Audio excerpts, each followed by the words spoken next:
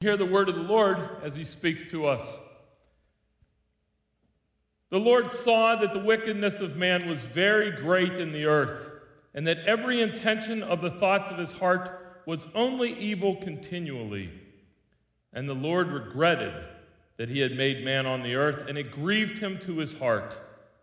So the Lord said, I will blot out man whom I have created from the face of the land, man and animals and creeping things and birds of the heavens, for I am sorry that I have made them. But Noah found favor in the eyes of the Lord. This is the word of the Lord. Thanks be to God. And God, we do give you thanks and pray that you would speak once again powerfully into our hearts at this time. In your Son's name we pray. Amen. Please be seated as you are and grab your Bibles. As always, it is my thought that hearing the word and then seeing it before us helps us to follow it and understand it more and more faithfully as we move along together. We are moving into the passage of Scripture which many of us will have some familiarity with. It is, of course, the flood narrative. Here we have the story of Noah and the flood. It's a popular one, even for those who are outside the church. Lots of people have that story or the background of that story somewhat in their minds. And as we come to look at the flood story, we could talk about the historical accuracy of the narrative that is discussed there, or we could talk about the faithfulness of Noah. Incredible the way in which he followed after the Lord in spite of all things. Or we could talk about the power of our God. How awesome is our Lord to be able to do the things in which he has done during the time of the flood. We could talk about those things and so much more, and we probably should at some time or another have exactly those conversations. But these preliminary verses do not speak so much to all of those things as they address specifically the question of why. And if we don't understand the question why, if we don't understand the reason why, we are forever going to struggle with the whole purpose and the intent and the very essence of the flood and what that is doing there for us in the Scriptures. I have had the great pleasure of overseeing, of being involved in lots of different weddings, and it's a great thing to do this in my ministry. And one of the things I do is I often talk through some of the whys of the ministry, of the wedding service itself. For instance, why is it that the groom normally is on the right side of the bride? Why is it that normally the wedding ring goes on the left finger, that third ring finger? Why is it, for instance, that the best man has the role that he has? Why do we have a parade of bridesmaids that come down before the presentation of the bride? All of these questions and the answers to those questions help to explain and give format and structure to the worship service. Unfortunately, so often we just do things because we just kind of assume that that's part of the tradition, and that's no more so the case than when we come to thinking about Noah and the flood. All too often, Noah and the flood is dominated by the concept of a floating zoo. What would this ark have looked like, filled with animals and those kind of things? But that simply and clearly is not the intent of the verses in which we are looking at today. What we're going to talk about is the why behind the flood. The why, the reason why this is included in the biblical narrative for us. And it's laid out very, very clearly here in these 4 verses. And we are going to look at 4 different aspects of sin. The true nature of sin, the true impact of sin, the true triumph over sin, and the true judgment upon sin. So the nature of sin, the impact of sin, the judgment upon sin, and then our true triumph over sin. And the very nature of our sin becomes very clear as this passage begins, and we start to see exactly the reason why the flood was the option that the Lord chose. The Lord saw that the wickedness of man was great on the earth, and that every intention of the thoughts of his heart was only evil continually. Verse 5 there, the true nature of sin. And the Lord saw that the wickedness of man was very great. Now, when we hear the word wickedness, My guess is, and we realize that the end result of this wickedness is going to be this great flood that wipes out all humanity upon this earth. My guess is that all of us jump to some horrific nature. Something terrible is being going on. And we distance ourselves from the nature of that sin, because let's face it, God hasn't wiped us out. And while our sin might be bad, it's not all that bad.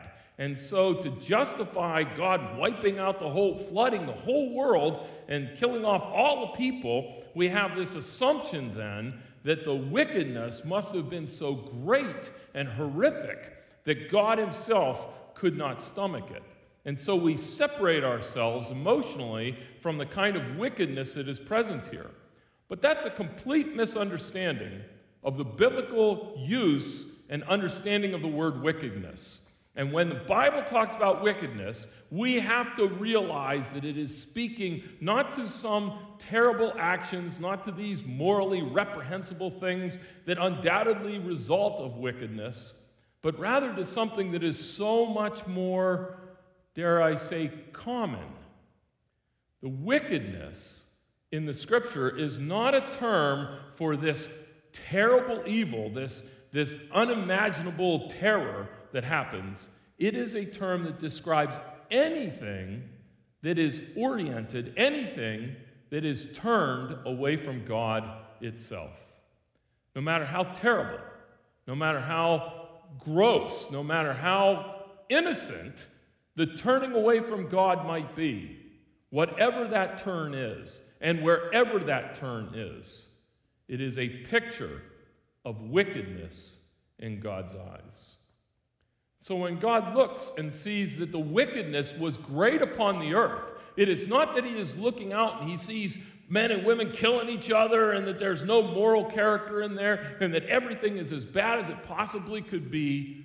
Rather, what he does is he looks out and he sees men and women who are wicked, who are turned away from the Lord. Not in a vicious, horrid way, but in any possible way. We turn away from the Lord. We include ourselves in the wicked.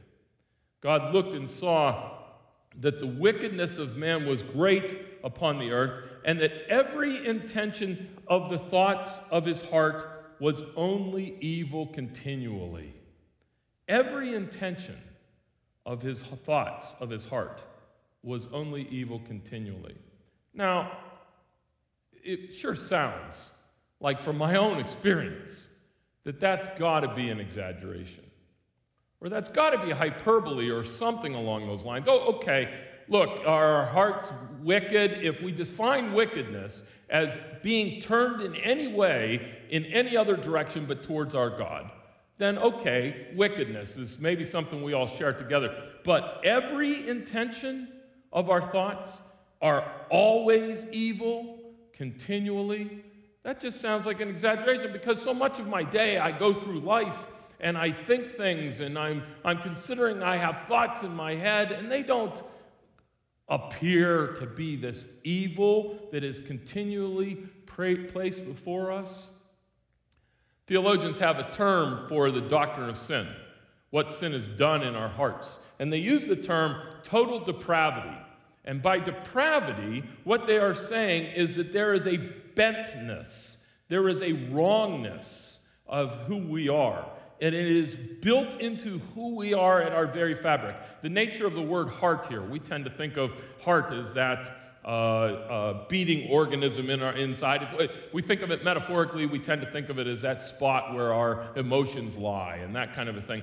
But that's not the biblical. When the Scripture uses the term heart, they're talking so much more than just where our emotions are. It's the center, the core of where we are. It's where our will comes from. It's where our thinking comes from. It's where our essence is. And so when the text here says that every inclination of man's heart is only evil continually, they're saying that at the very core of who the human being is, there's a bentness, there's a wrongness, and it shows continually. Notice here that the Bible is talking not about behaviors. It's not saying everything that somebody does is bad always, as bad as it can possibly get. We can think about things that are so much worse than what they are. Rather, what the text says is what total depravity talks about. It says that at the core of every part of who we are, every intention, the motivations, the focus, the orientation, the drive, every intention of the essence of who we are is bent, is wrong in some way, and it is so continually. Notice the adjectives that are used in here to describe the ongoing, comprehensive, universal nature of this, that it's continually happening, that every thought that we have is always or is only evil all the time. There's a wickedness. There is a total depravity that is being pictured here that is completely comprehensive. When I first became a believer, I was trained by this one individual. He was my discipler, and part of what we talked about a lot was the nature of sin as we grappled with the idea that we are, as I grappled with the idea, does the Bible really portray us as being that evil all the time, wicked in that regard? My discipler had a toddler, a young boy, about a year and a half, 18 months or so at this time. And when we were over at the house, he was just learning to walk. We were over at the house, and I have this vivid picture in my mind. As he walked up to the bookcase, there was this beautiful bookcase, lots of books all over it, and how this the toddler toddled up to the bookcase, slid his arm behind the books, and looked back over his shoulder at Mark and I. And he just had that little twinkle in his eye. And Mark really quickly says to him, "Tommy, don't you do that. Tommy, don't you do that." And Tommy just smiles, and whoosh, all books scattered all over the place. What is that? Nobody taught him to do that. Tommy had never seen anybody else do that. Tommy is reacting to the every inclination in his heart is turned towards evil continually. The God figure in his life, his father, had directed him to do something, and Tommy just goes right ahead and does otherwise. You have the total depravity, the brokenness, the universal brokenness that the Lord looks out and sees, the wickedness that is upon the earth. It didn't take me long as I was learning about sin in my own life to realize that the impact of sin on my life was pretty negative. And so I tended to avoid sin as much as possible because I didn't want to get in trouble. First and foremost, I didn't want to get in trouble. So you avoid sin. Then after a while, as I matured a little bit, I started realizing that the things that I was trying to avoid were also not good for me. So not only did sin get me into trouble, but it also wasn't very good for me. It wasn't healthy. Most of those choices were bad choices anyway. So I avoided sin because it didn't want to get in trouble and because it wasn't healthy for me. And then as I matured a little bit more, I began to realize that the other thing is that it damaged the people around me. My sin damaged the people around me. It just wasn't that sin affected me and I was trying to not get into trouble and that I was trying to make healthy choices for myself, but also my sin damaged other people around me. But the true impact of our sin, is not anchored in the fact that it gets us into trouble, or anchored in the fact that it's not good for us, or it's not found in the fact that it's even bad for the people around us. Verse 6 does an excellent job of laying out for us the true impact of our sin. The Lord regretted that he had made man on the earth, and it grieved him to his heart. The Lord regretted that he had made man, and it grieved him to his heart. The true impact of my sin is not that it hurts me. It's not that it hurts other people. The true impact is that it grieves my God. Now, when we think about that, the grief or regret from our Lord, when we think along those lines, most of us probably immediately tend to think, that's not very godlike for him to grieve or for him to have regrets. I mean, we want our God to be more impervious than that. We want him stronger. We want him more more godlike, where he doesn't have these kind of negative emotions. And we often think of grief or something like that would be a human emotion, and that's something that we would associate with human beings, not with the divine God. But that's completely backwards. We have been made in the image of God. We have emotions, not because they're associated with human beings, but because they are associated with our God, specifically connected to our God. Of course he grieves. Of course he regrets. Our God grieves. Now, what is grief?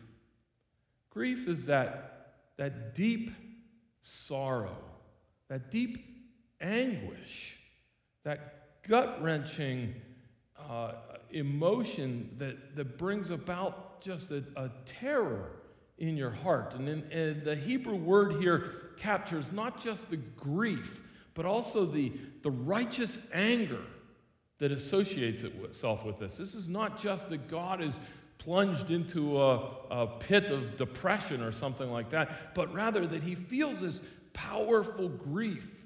And in this powerful grief comes a righteous and holy anger. Now, what sets off his grief? Well, grief almost always for us is associated with some kind of significant loss.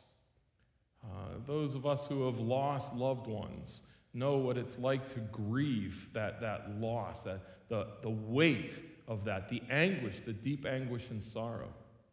What's the loss that our God himself has grieved? One thing that in verse 5 that we didn't necessarily look at, the passage begins with, the Lord saw that the wickedness of man was great. And this is intentional wording, I am confident, of the author to echo back in chapter 1 and chapter 2, where the Lord saw that everything he had made was good. That all that he had made was beautiful in his eyes and wondrous and glorifying to him. He looks and he sees all of that, and here we are 5 chapters later in this text, and God now looks and sees the wickedness that is prevalent everywhere in this world. And he grieves the loss of the holiness of his creation. He grieves the loss of this created element that is intended to give him glory, to shine light on his praise, so that everyone knows and glorifies in who God is, and he grieves that loss tremendously. I would urge you, as you contemplate the impact of your own sin, it is too easy, it is too simplistic to consider the impact of your sin only in terms of will it and how will it affect you. We have a God in heaven, and he grieves over our sin. The impact, the true impact of our sin, is located exactly on him, God himself. David writes in that wonderful passage in Psalm 51, against you, and you only have I sinned. This is David after raping Bathsheba, after murdering Uriah, after his child dies, after bringing a disaster upon his whole nation. He then says, the audacity to say, against you, Lord, and you only have I sinned. But he's kind of right compared to the grief of our God over sin. That is a true impact of our sin. The true judgment of our sin, the true judgment against sin then is found very clearly in verse 7. So the Lord said, I will blot out man whom I have created from the face of the land, man and animals and creeping things and birds of the heavens, for I am sorry that I have made them. It's not socially acceptable these days to talk about judgment. I've got a challenge for you. Commit yourself, I don't know if I really want you to do this, but commit yourself to watching the news, the local news and the national news, for 7 straight days, and catalog for yourself all of the horrendous crimes that are described. you will come up with a horrific list of the crimes that are described in the news these days. And you will notice something, that the words that most accurately, most faithfully describe these things are never mentioned. You never hear talk of sin. You never hear talk of wickedness. You never hear talk of evil. You never hear talk of judgment. In 1973, a famous psychologist wrote a book, a wonderful book, and it's worth its existence simply for the title, Whatever Became of Sin. Whatever became of sin. Now, this is in 1973. Of course, at that time, we've got the Watergate thing. We've got the end of the Vietnam War. OPEC and the oil prices are going up. We have daylight savings time being initiated. You've got all of these things that justify the question in the psychologist's mind, whatever became of sin? And his point isn't that sin doesn't exist. His point is that we have an inability to speak of that in our society. Well, if we have an inability to speak of sin way back in 1973, how much more difficult is it for us today to speak of something that the Scriptures identify as looking ahead for every single one of us, and that is the Judgment Day. Judgment Day. It's not some fairy tale thing that we bring forward to scare our children. Judgment Day is not something that just kind of leaks into the Scriptures every now and then. The Lord coming in judgment against the sin and the rebellion in this world is something that is built into the very fabric of our faith, and our unwillingness to talk about it or our uncomfortability to acknowledge that it's true doesn't make it so. It is nevertheless God's word for us and his direction for each of us, a judgment that we cannot avoid. It is a true judgment of the Lord. And notice what it's directed against here. God says in verse 7, I will blot out man whom I have created from the face of the earth. And which man? All men. This is an absolute universal description here. Now, again, the historical nature of the extent of the flood and all those things aside, the text here is identifying God's wrath is directed towards all men. There are no exceptions here. God is committed to blot out all humanity, but not just all humanity, all humans, and then all animals and creeping things and the birds of heaven. For just as we've talked about this impact, the great impact of our sin having this negative effect, grieving God himself, it also has that effect of distorting and damaging all of creation. God has created us in his image to carry his glory into this world. And through our sin, when we fall into total depravity, everything in our hands, all of creation, falls under the curse and is liable for the judgment of God. The true nature of sin is that it is extensive and it is located and grounded in your very heart. The true impact of your sin is that it grieves our Lord in every possible way. And the true judgment upon your sin is that God has not forgotten and will not forget that sin. And then you have the true triumph over your sin. Because this text, like the rest of Scripture, does not intend it to leave us in our despair, leave us in our sin, but rather it points the message of the gospel clear into every heart so that every one of us here listening to this text today can identify the grace, the goodness of salvation, the ultimate true triumph of our God over sin. Look at verse 8 for a second. But Noah found favor in the eyes of the Lord. Now, Noah found favor in the eyes of the Lord. Wait a second. Is he an exception to the story we've been reading. All the rest of the verses, everything we've been talking about, seems to fall over itself by trying to say, look, it's comprehensive. Every human being is covered in this. Every human being is wicked in God's sight. Every human being is going to experience the judgment of our Lord. If that's every human being, certainly that's Noah. Or is somehow Noah the exception to the rule?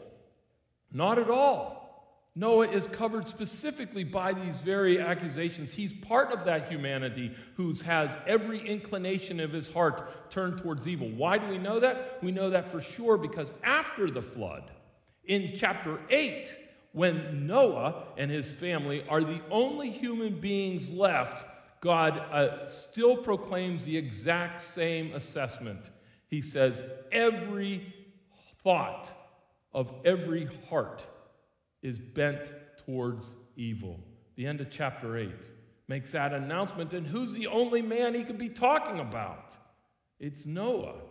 Noah is not some exception to this rule, but then why is it that, as we all know the story, Noah is not swallowed up in the destruction that comes? Why is he not liable to that judgment? Is it possibly the case that Noah somehow merits or earns his righteousness? The verse immediately following the one that we read, verse 9, goes on to say that Noah is blameless and righteous in God's sight. And so it would be very tempting to sit there and say, Noah found favor in the eyes of the Lord because he was blameless and he was righteous. Because Noah, in the face of all the rest of his neighbors and friends who are all wicked all the ways, but Noah, he is blameless and righteous, and therefore God says, I'm going to wipe out everybody else except Noah. Although the text doesn't say that.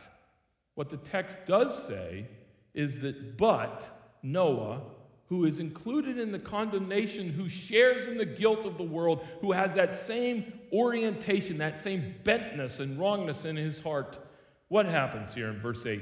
He found favor in the eyes of the Lord. He found favor.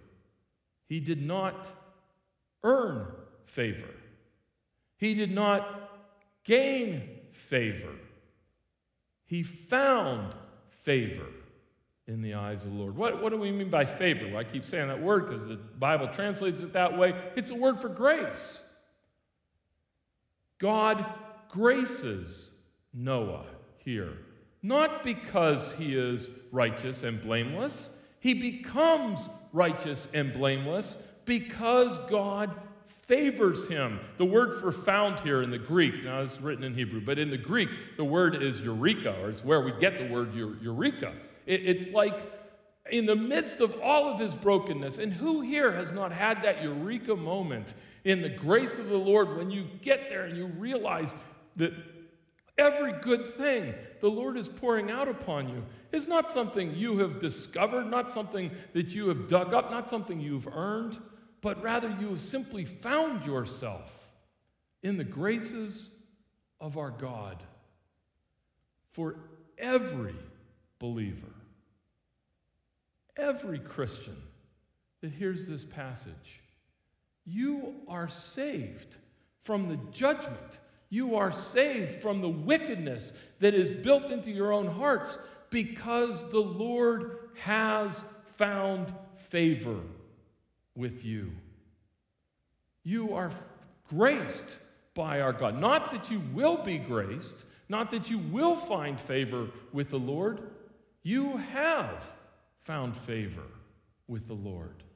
It's the reality. Just like Noah is saved by immersing himself in that protective covering of the ark, that expression of God's grace to Noah, so every believer here experiences the grace and that protective covering by having found ourselves in Jesus Christ, so that we might experience the same favor of our Lord.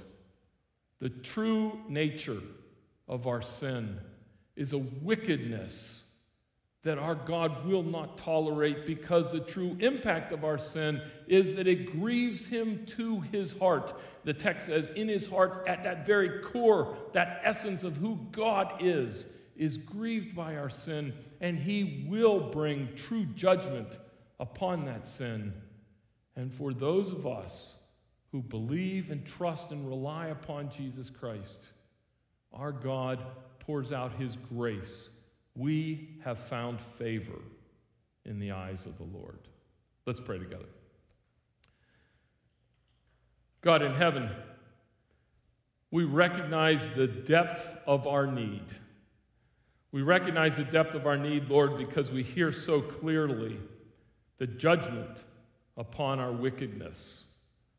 Lord, it should not be hard, and through the power of your Spirit, make it easy for us to be confronted by the wickedness, by that bent inclination in our hearts, so that we might turn to you and cling passionately to Jesus Christ, where we have found favor. Eureka, Lord. Bring the grace of Jesus Christ powerfully into every situation, for he has taken on that judgment. He has become that evil and wickedness, so that we might experience the love and the grace of being saved through that judgment. Cause us to be more and more aware of that very gift that you have given to us. In Jesus Christ we pray. Amen.